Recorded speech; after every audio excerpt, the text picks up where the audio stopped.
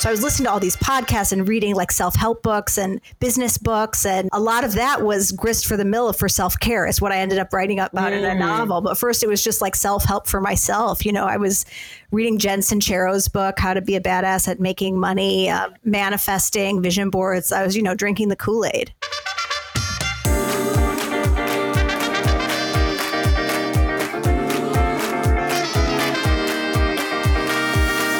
I believe that your personal life and your professional life are inherently linked. And when you do the work on both sides, you can become the most successful version of yourself.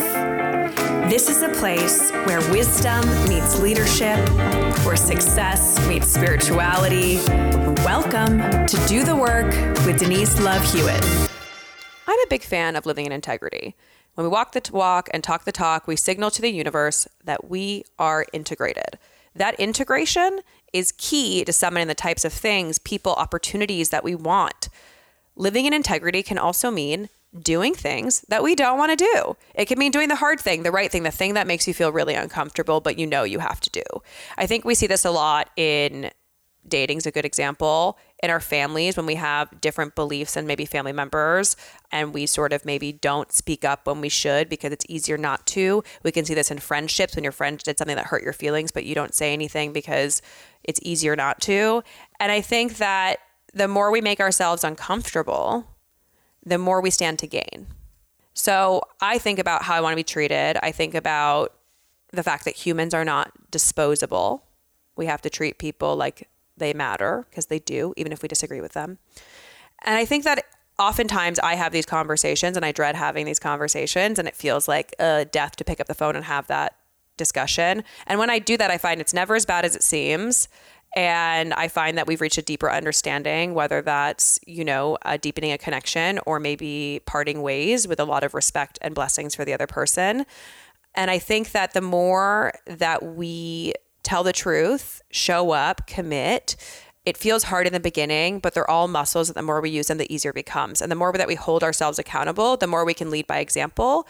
And I think that's, for me, a very, very important thing, because I want to always treat people how I expect to be treated. And even though it's not always fun, I have found that like I've gained and learned so much from a lot of these uncomfortable conversations. And so I hope that this resonates with some people out there and that you choose the hard thing, because the hard thing can be the right thing. Today, we're doing something a little bit different. I've never done an episode with two people before, but this conversation I felt had to happen with these two people. Over the past year, as I've been sort of grieving and processing what happened with my startup, I have had different people that I've reached out to and had conversations around sort of the plight of the female founder. And so I brought on two friends to have a deeper conversation around this. Lee is a writer, former founder. She is churning out books. Lee wrote this book, Self-Care, which she's going to talk a little bit about, and sort of a satirical talk of what it is to run a female-founded wellness startup. And I read it, and so we connected through Instagram, and then realized that we had known each other through her former venture, BinderCon. And then she introduced me to Allie, and Allie is the co-founder of Bulletin and the author of How to Build a Goddamn Empire. And she's a new friend, and we had a beautiful, nuanced conversation around this as well. And so I'm so happy, to the power of books, the power of social media, that sort of brought us all together. And I'm really excited to have this conversation. Thanks for having us, Denise. Thanks for having us, Denise. Yeah. So I would love if, Lee, you could give us a little, and then Allie, like a little bit of your background, a little bit of your story of who you are, what you've done, and how you got here. Yeah, so I'm Lee Stein. I'm a writer. And in 2014, I became a member of a secret invite-only Facebook group called Binders Full of Women Writers that was named after the Mitt Romney joke that some people might remember. I mean, he didn't mean it as a joke. It turned into an internet meme that he had binders full of women. And this Facebook group exploded, and I ended up starting a not-for-profit organization and feminist writing conference off the group called BinderCon, and Denise came to our LA conference, and so that's how we first connected. And so I became like a co-founder at a time when The Girl Boss was kind of ascending. So it was kind of like the ascension of Sophia Amoruso, who coined the term girl boss. It was on the heels of Sheryl Sandberg's Lean In.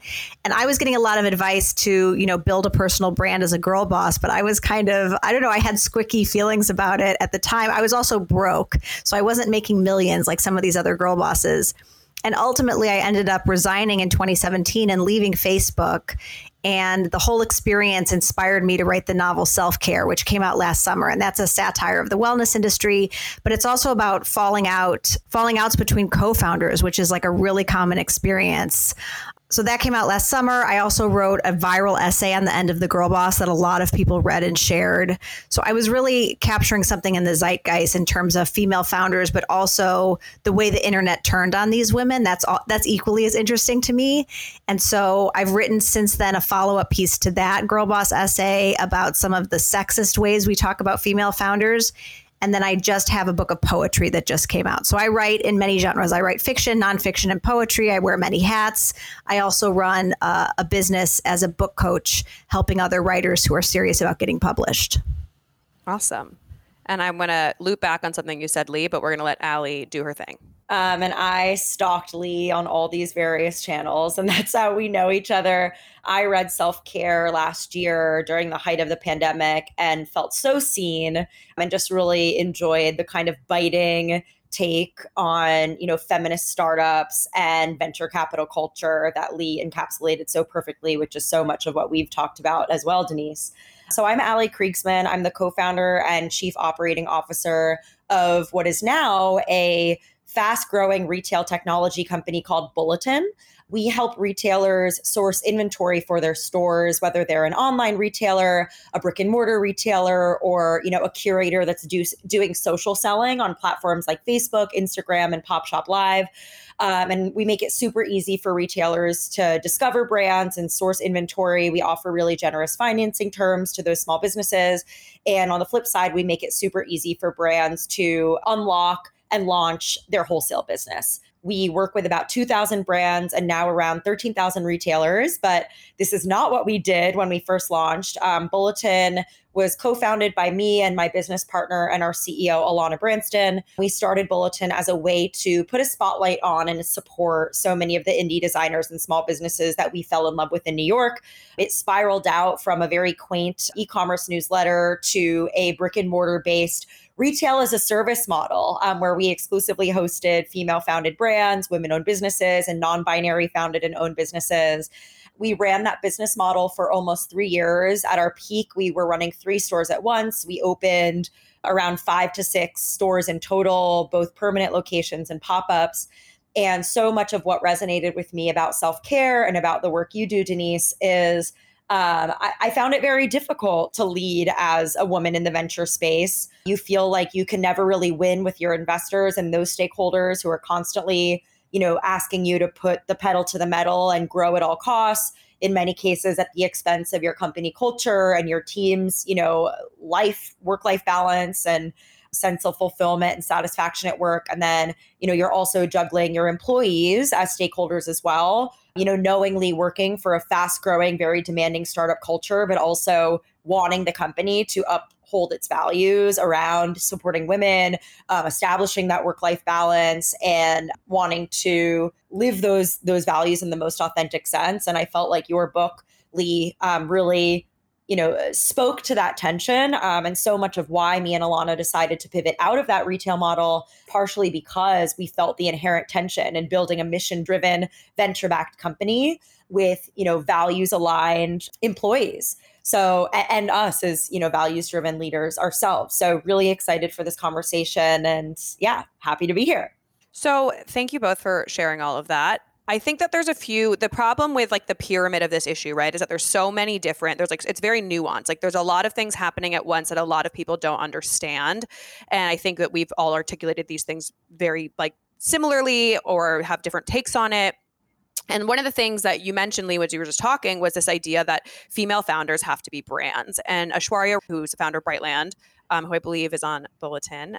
She was on our podcast last season, and she was talking about this need for female founders to feel like they have to be social media personalities, and how that takes away from the business and the focus when men aren't asked or required to do that. It's not a thing that comes up, but for some reason, as women, that publicity engine or that social media personality becomes a part of what you have to do, which is, okay, that's one thing on top of running a business. And then you also have, as we've talked about this before, for me, I actually think founders are the symptom of a larger disease, which is the structure of venture capital.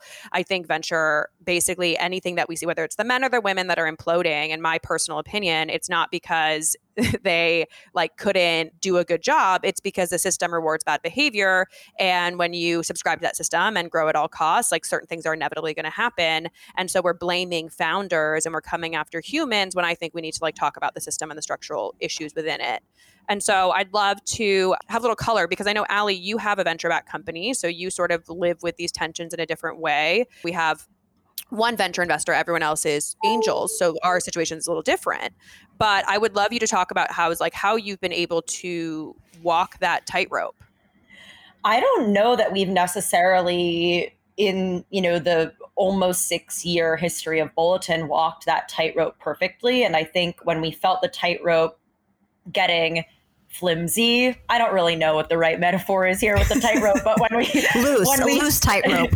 Yeah, when we felt that the tightrope getting loose, or that we might fall off of it, we put a big microscope over the problems and realized that, yes, venture capital and scaling at the rate that venture capital demands with such an explicitly feminist and mission-driven business was always going to be in inherent tension. So to give you an example, we had, so many incredible, eager, hardworking, part-time store associates that were responsible for running our retail stores, telling the story of these brands, creating the best customer experience possible. And, many of them would not show up to work very last minute because they were menstruating and they were in physical pain, or they'd have to call out of shifts early. How do you, as a mission-driven company supporting women-owned businesses and, pretty exclusively hiring women, position yourself as a business that wants to be values-driven and, kind of shatter the normal work culture and be accommodating to those needs, but also make money for the brands that are paying to be in your store and also meet your revenue benchmarks with your investors every month when you have a very unreliable, part-time associate retail schedule because of these issues. So that's a very good and concise example for me, even though it might feel very small, of the type of decision-making that these women leaders have to make when they're so explicitly values-driven and feminist and inclusive and, claiming that they want to shatter the normal work culture and normal expectations and relationship between leader and employee. I feel like this really speaks to that inherent tension of living those values, but also trying to meet, investor demands of hitting certain, benchmarks month over month and growing at a certain pace, of also meeting customer demands, right? Like my customers that were coming into the physical store to shop, who suddenly were closed at 5 p.m. when we said we'd be open on Instagram and on our website till 7. And then also meeting the customer demand of the brand selling in our stores, who, because we were running a retail as a service business, were paying to be in our store. And so, they're getting 2 hours less of sales than what they signed up for. So it's this very layered and complex web of decision-making where your stated values and your stakeholders are, your various competing stakeholders are in constant tension with each other.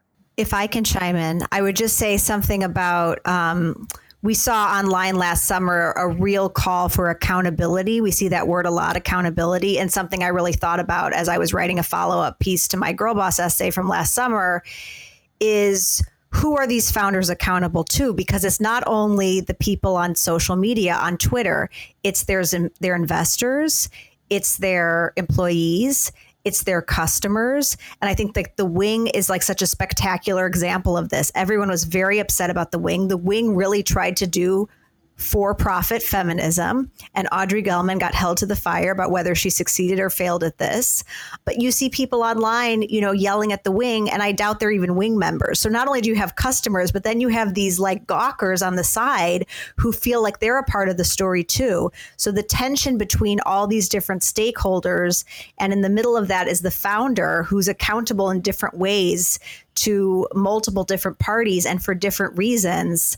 It's really hard to be a founder. And, I'm one of the few writers writing about the girl boss who was a founder herself. So I think that's what I bring to the conversation, because I know what it's like to be in the middle of all that heat and to really try to do the right thing and to really try to listen to multiple people and to reach consensus. I'm a Libra. I like harmony. I like people pleasing. I was always looking for a diplomatic solution to conflict. And with some of these conflicts, I just had such a hard time finding something that would even please the majority of the parties. Yeah.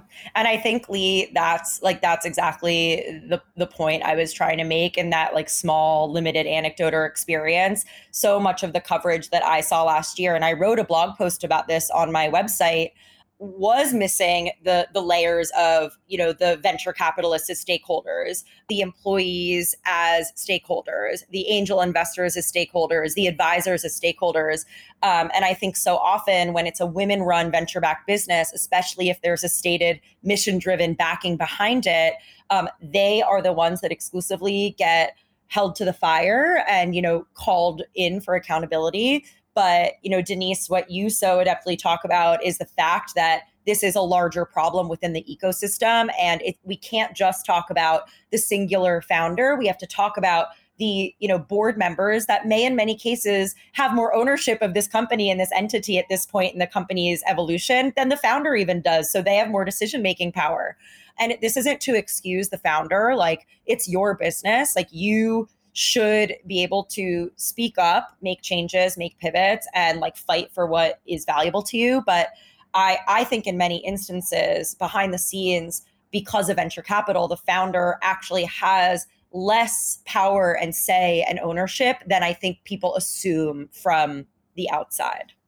Well, I think they're also juggling a lot, which is like, what I talked about this recently, this sort of made me, I was talking with a friend who's running out of runway in their company, and they were like, well, how do I stay in like this place of like abundance? And I was like, well, here's the thing. As a founder, part of the mechanism is keeping you in scarcity. And when you're in scarcity and you need more money, you're desperate, you're people pleasing, you're chasing down, you're disempowered, all those things. And so when you're like having to like strategize that this investor, you need him for this next round, so you have to like give him this thing to get that thing, it creates a very transactional scarcity experience for a founder, period. And I think that's something that people like don't realize, like, well, they're worth all this money. And then it's like, but it's designed to disempower you when you are trying to build something, because they make the money on your back, but you need the money. And so it creates this really insane dynamic that's actually not very healthy.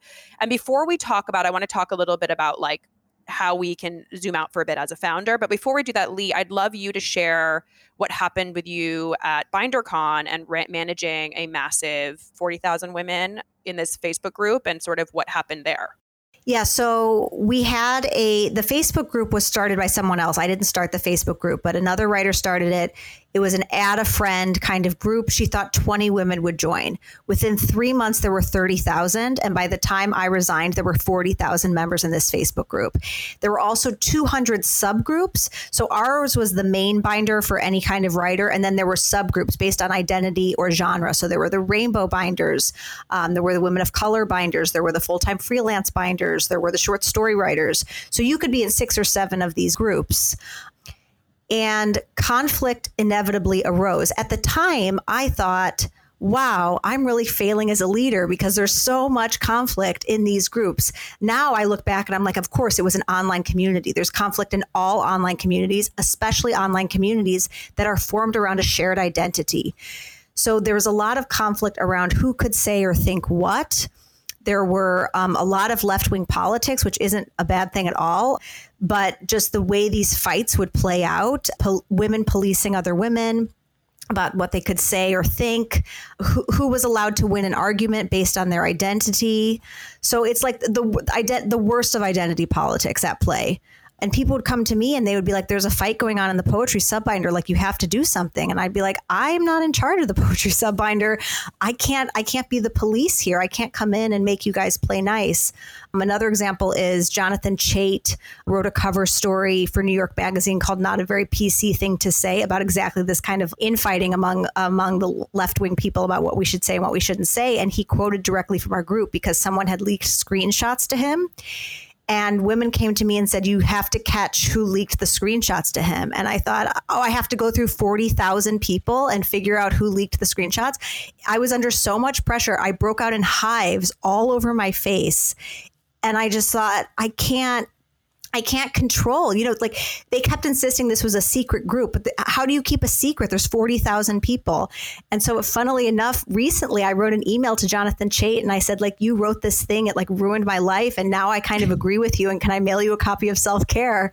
And he said, sure. Like, he was like, I'd like to read the 10,000 word version of this email. I was like, great, you can read it in the novel. So I sent him the novel and he enjoyed it very much. He read it.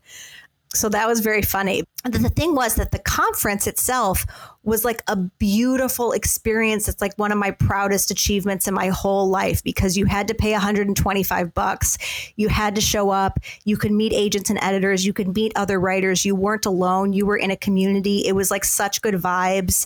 It was just a beautiful weekend. We did it in New York and LA. I organized 6 of these for 2,000 women and gender variant writers. And the Facebook group was like the thing I could not figure out. And we had all kinds of conversations like, should we monetize it? Like, if people had to pay to be in the online community, would they have more incentive to be civil and respectful to each other? But we could never figure out a way to monetize it. And we were also, a not-for-profit. After we became a not-for-profit, someone was like, well, why didn't you become a B Corp? And I was like, well, what's a B Corp? It was just like, it was happening so fast. It kind of sprung out of a simple idea. It wasn't something like, I didn't have a dream to start something like this. It just kind of evolved very organically. And then I was like in the shit. So ultimately it was the Facebook group infighting that led me to resign. I couldn't take it anymore. I was extremely burnt out. I had to go back on antidepressants and I had a wrist injury. I got a repetitive stress injury in both my wrists because I was spending so much typing, and I was drinking more and more because drinking wine was like a way to make it quote unquote fun to be in these Facebook threads, moderating drama. And I'll just say one other tipping point was a rumor circulated that someone had been leaking screenshots. This was a separate incident to a separate journalist. And I was the executive director. I was in charge of the whole thing. And I said, that rumor is not true. That person is my friend. She lives in my town. She would never do that. And they said, it must be so hard to know a friend of yours would do something like that. And I thought, I have no authority here. I'm being gaslit by my staff. It was just such a toxic place to be. And so I left Facebook, and I think I stopped.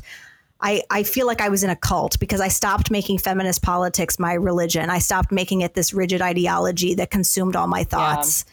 So I'm a much more independent free thinker now and a nonconformist than I was then. I think that's a really interesting point. I was part of something similar in Hollywood that was like 2,000 or 3,000 women that just devolved into just like people feeling there was microaggressions being said, and then like someone saying, no, that's not true. And then like, it's like, you can't tell me what I'm experiencing or feeling. And it just really got to a point where the group got shut down because there was no empathy or space to like have real conversation, because it's just so hard when you're behind a screen or like you don't understand how people are communicating things you can interpret it however you want in email form.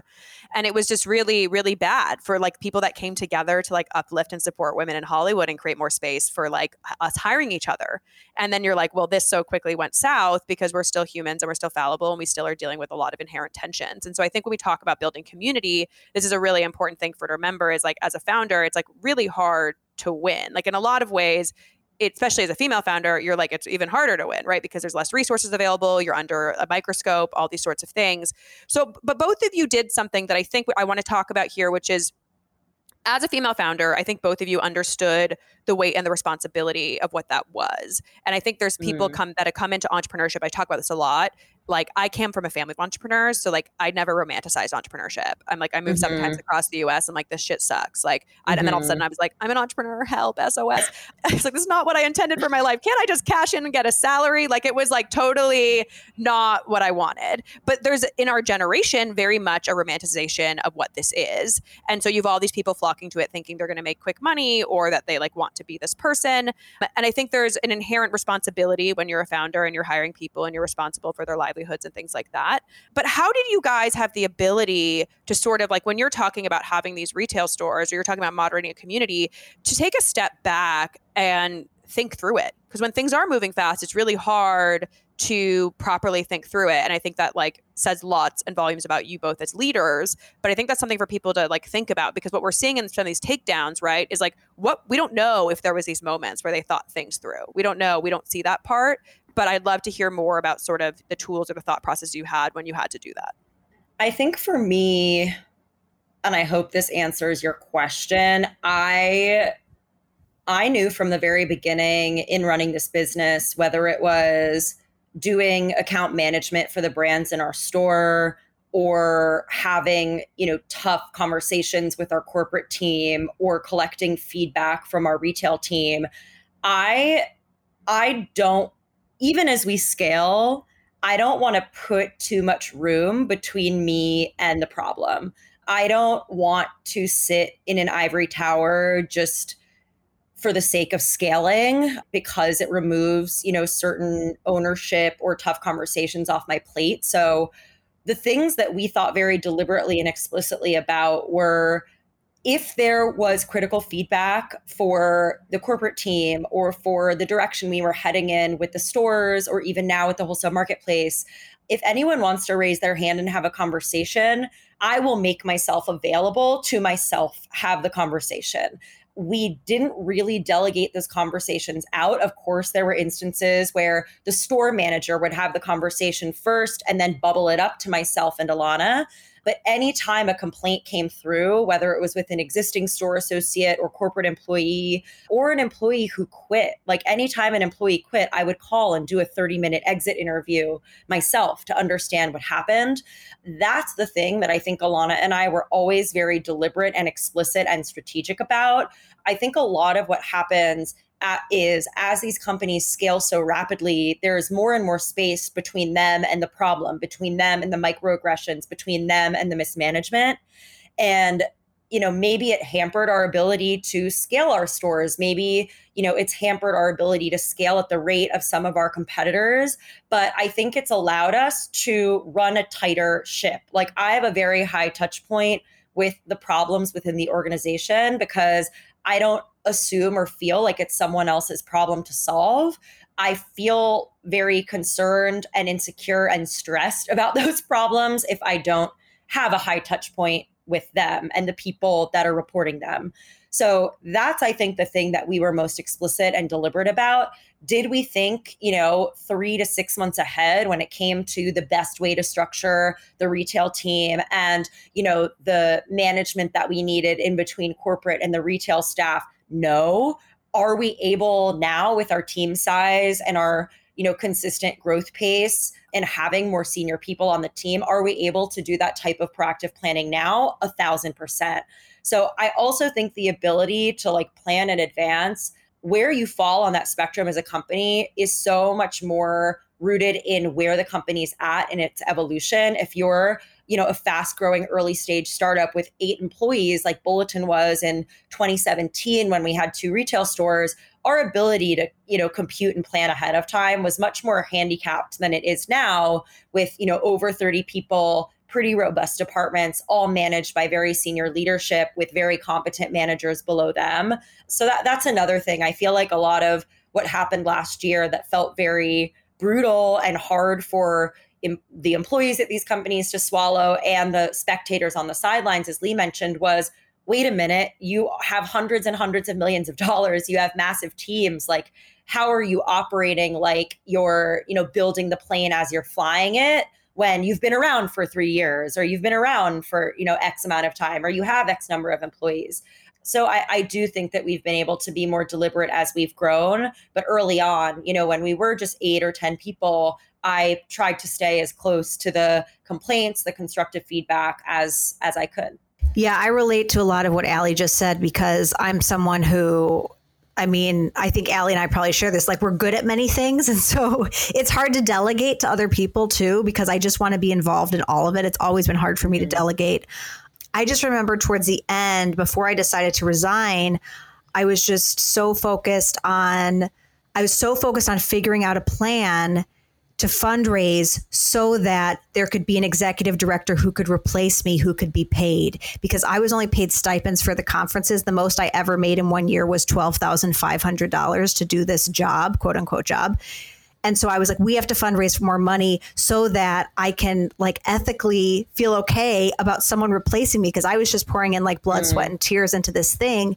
And then I just remember I had dinner with these friends and I was like crying and I was like, I'm trying to do this. I don't know how I can do this. And they basically said like, you can just resign. They like basically gave me permission that I didn't have to do this anymore. And so that's what let me let go of it. I just felt a lot of guilt, and we did scale, even though we're not for profit, we scaled way too fast. There's no reason we should have been doing 2 conferences a year. But when I tried to say this to my co-founder, we were already doing 2 conferences a year. And she said it wouldn't be good for optics if we went down to 1 conference a year and switched cities. So it was just too big.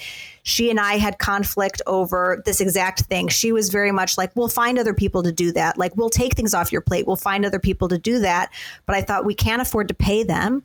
So who are we going to find to volunteer to do these things, to take stuff off my plate? I'm just going to have to keep doing it. So part of me was, I'm guilty of being a martyr and just taking it for the team again and again and doing so much of the work. And the other thing that became clear to me as an executive director of a not-for-profit was that my job was going to be to ask rich people for money. Like, that was going to be my job. And that was not what I liked doing. What I liked doing was like planning a conference. Like, I liked event planning. That's what I love to do. And so the more it became clear that fundraising would be my job, and I just thought, this isn't what I love anymore. But I was listening to all these podcasts about entrepreneurship. Like, I was really trying to work on myself as a leader, because I thought, well, I really felt like I was floundering, like it was a personal failure, that I wasn't a better leader. So I was listening to all these podcasts and reading like self-help books and business books. And a lot of that was grist for the mill for self-care. It's what I ended up writing about in a novel. But first it was just like self-help for myself. I was reading Jen Sincero's book, How to Be a Badass at Making Money, manifesting, vision boards. I was, drinking the Kool-Aid. Well, that's the thing, is like when you're just you as a founder, there's like no one else to like, it stops with you. You're sort of forced to do some work, and right, like how that evolves over time and like what resonates with you and your philosophy. But that's what I think is like you're pushed to sort of, if you're, evolved, I think you're pushed to do some introspection. There's plenty of people that don't do that introspection and, keep going on the path.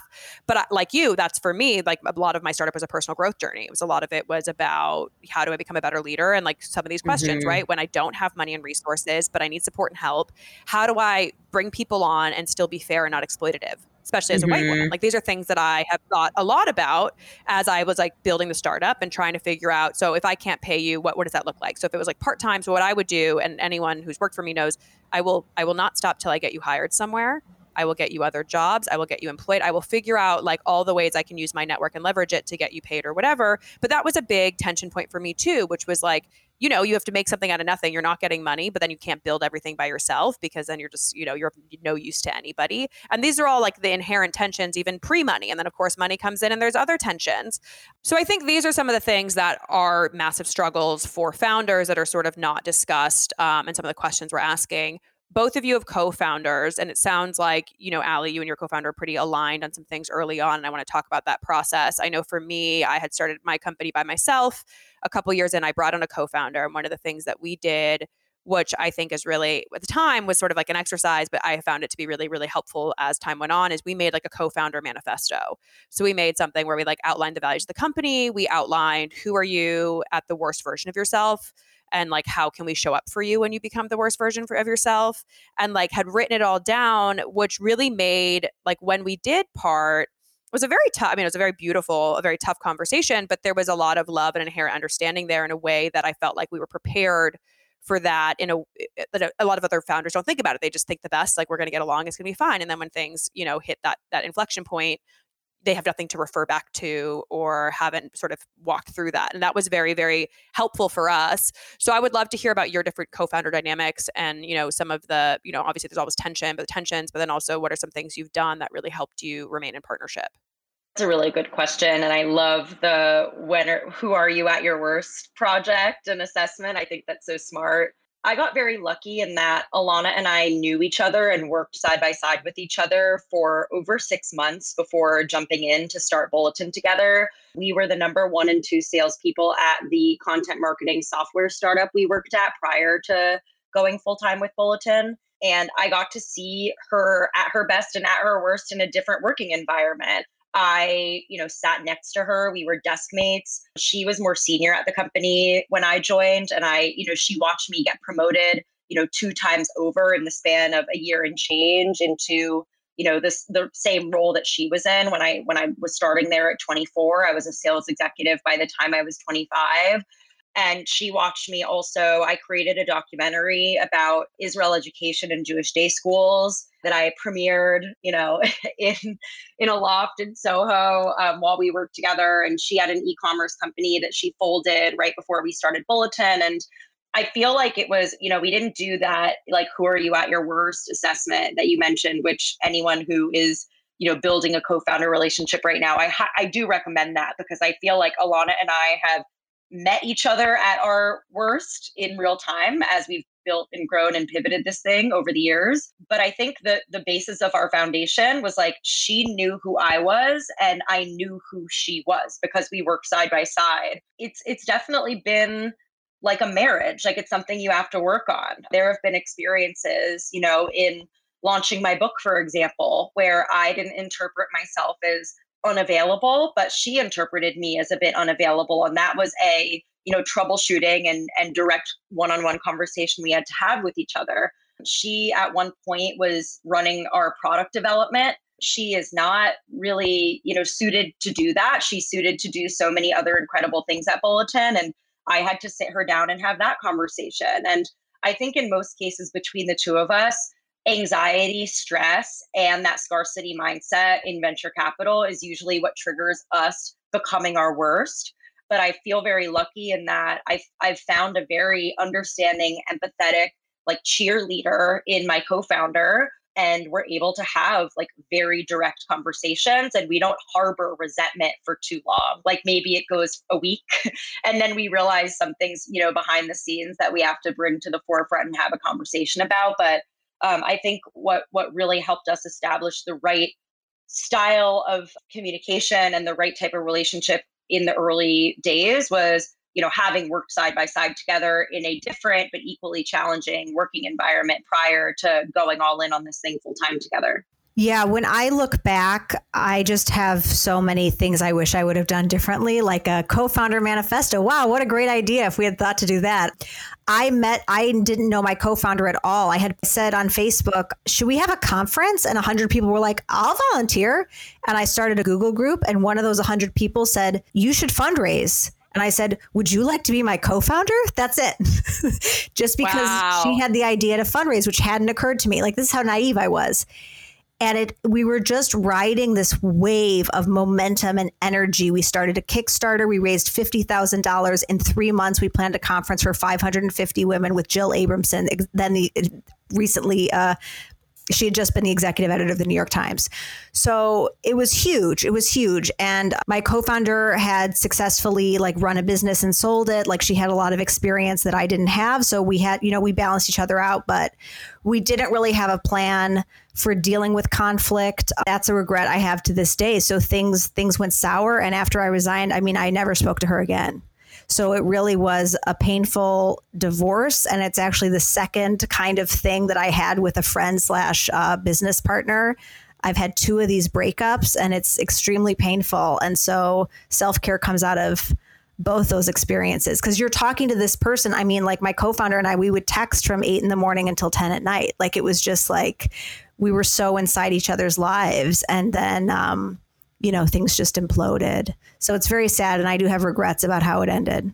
Well, I don't think you're alone. I think this is a very standard thing for anyone building a company, because the pressures you're going to face are can't predict what they are going to be, number one, and then how you're going to react to them, because you're in these really radical sort of situations, whether it's like women or men or, however you identify. The reality is this is a very common experience. And I have a friend who's going through it now. And I have I have people in my life that their business partners tried to like coup the company. Like there's just some crazy stuff that happens that you're like, I can't believe I have to like spend my time when I'm trying to run a business now trying to like retain ownership of my company. And you're just like it's just like really insane. Like it feels like it's stuff from like another time period in terms of like how people show up and operate. So I don't think you're alone in that, but I think that's sort of for me has been the opportunity of the gift of being a founder is the ability to then like react better over time and things that are less inflammatory situations that might have felt more inflammatory to me had I not, gone through the trial by fire of a startup. The other lesson I've learned is like since I resigned in 2017, I've had multiple people come to me with a business idea asking me to be their co-founder. And I have wisely declined those opportunities. I just haven't found the right fit. I haven't found something that I would I just know how hard it is and how much I have to dedicate myself to something. And so for me, I'd rather fly solo. I get a lot of those calls too. And I'm like, we're good on one for now. I'm not, the amount of energy it takes to do this, that's the thing. I'm like, anyone romanticizing it, I'm like, I don't think you should be romanticizing this experience. It means you have very little time and energy for people, for pets, for like, personal life. Like it is a really, really challenging road, and it's awesome when you're in like the thick of it. But I really always tell people, I'm like, when people are like, I want to start a company, I'm like, why? And I will like grill them and have like a long conversation, because I'm like, you have to be the most convicted of what you do. You have to be the most obsessed, and you have to know that like 7 years go by, you're still willing to fight for it the same way you were year one. And a lot of people that I know, specifically a lot of men I know, will raise a bunch of money and then they quit after a year or two because it got hard or like wasn't what they thought it was going to be. And you're like, how nice that you could raise $2 million and then just quit after 2 years. Yeah, I think that David Sedaris 4 burners theory is really true. Like if you have 4 burners on a stove and one is health, one is family, one is friends, one is career, like to be successful, you can only have 3, and to be really successful, like you can only have 2. Like I don't know that it's possible to truly have it all, or not. You can't have it all at once. I don't think you can have it all at once, but I'm a little naive. And I believe if we were to adjust our expectations of how we work, because I think a lot of the ways that we demand of people's work is unhealthy and unsustainable. And I think if we were to modify work expectations, you probably could have it all. Yeah. I don't know if we're there yet. I know I saw last week, or like there's someone trying to legislate a 4-day work week. And I was like, I'm into that vibe. Yeah, there's a one of the poems in my new book is about The Last Dance, which is the ESPN documentary about the Chicago Bulls and Michael Jordan, and I loved it so much. And people were like, I couldn't stop talking about it. And people were like, well, I don't think Michael Jordan comes off as very nice. And I'm like, no, he's not nice. That's not the point. Like he's competitive and he works harder than anybody else. And I find that really inspiring, but that's gauche for me to say, because now we're having this whole conversation about late stage capitalism and productivity and toxic productivity and how evil competition is. And it's just an interesting moment for me, because I'm like, but everything I've achieved in my career is because I'm competitive and motivated, and I don't have children. Work is my life. I dedicate myself to work, and that's how I've gotten what I've gotten. So I don't think I can lie and say like that I could do this working 4 days a week. I mean, work, it brings me joy and it brings me pleasure, but it's getting to work on what I want to work on. To your point, Lee, there's been such a swell of like anti-girl boss, anti-capitalism, anti-hustle culture content on Twitter, on Instagram. And I do think that the pandemic and, the number of women that were forced out of the workforce to handle childcare, and, the crazy demands of these massive startups who are just trying to stay alive, and companies in general who are working with such slimmer resources than normal and, trying to get on the other side of this pandemic. Like, it's not surprising to me that this is now in conversation and in the zeitgeist, but I really struggle with this as well, because like the things you apply force to are the things that move. And unless I'm happy with a certain kind of lifestyle and a certain kind of narrow career and a certain amount of wealth and therefore stability and security in case someone in the family gets sick. Like my dad has had 2 kidney transplants, been hospitalized 1,000 times, his diabetes. Like my parents were entrepreneurs. That was like a real financial burden on my family. It actually completely sent my family under before their divorce. Because I grew up with instability that was directly correlated with a lack of financing to handle that instability, like my eye is on the target. I'm like, I need to get rich. I don't know what else to say. If I want kids, if I want money for them to go to great schools, if I want money to take care of either of them or my partner if they get sick, if I want the living situation I want, which I'm allowed to want all of these things. I don't blame capitalism for making me want these things. Sorry that I want to get rich. Like I just saw something on Instagram yesterday that was like, we shouldn't be applauding Rihanna for being a billionaire. And I'm like, why? Like, what? Can we, like, maybe someone should have like shot down the Jeff Bezos rocket if we really want to like penalize billionaires. 100%. And it's like just, we should be celebrating a woman of color billionaire. Of course we should. Like, it's a big discussion right now, and I feel so caught in the web around it because I understand the things behind it, and I know what it feels like to get burnt out, and I know what it felt like for my mom to be bearing the weight of keeping our family, alive, and me and my brother in school and fed and a roof over our heads when she became the sole breadwinner. Like, I know what it looks like to hustle till the very end, but I also understand and appreciate that there are certain things that I want in my life.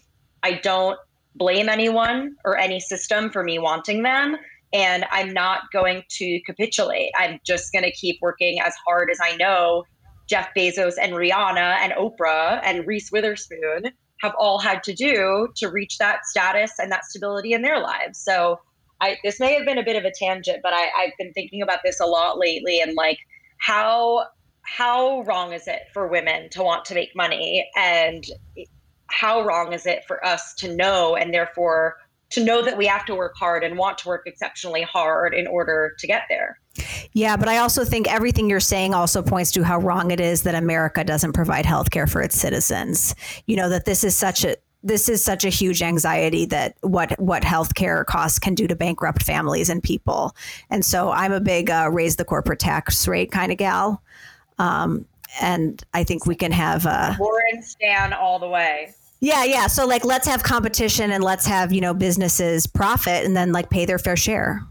Totally. And I think there's no problem. I'm all about women making money. I just think this has come up like 8 times in this podcast. So at this point, everyone, I'm sorry. But what keeps coming up, there's a great book by David Hawkins called Power versus Force, and talking about, and for me, that's been a big reconceptualization of how I can work, because force for me leads to burnout and unsustainability. So how can I work in a way that is generative, that I continue to work hard and create and do all the things that I want to do without feeling like I'm like killing myself. So that's really like been a big thing for me. But I want to jump into a rapid fire because I know Allie has to go soon. So 5 questions, intuition, follow your heart. What would you tell your 20-year-old self? My 20-year-old self, be patient, have fun, and please care a lot less about what other people think. I think I would say you're cute. I love that one. It is the best one I've ever heard, I think. That's amazing.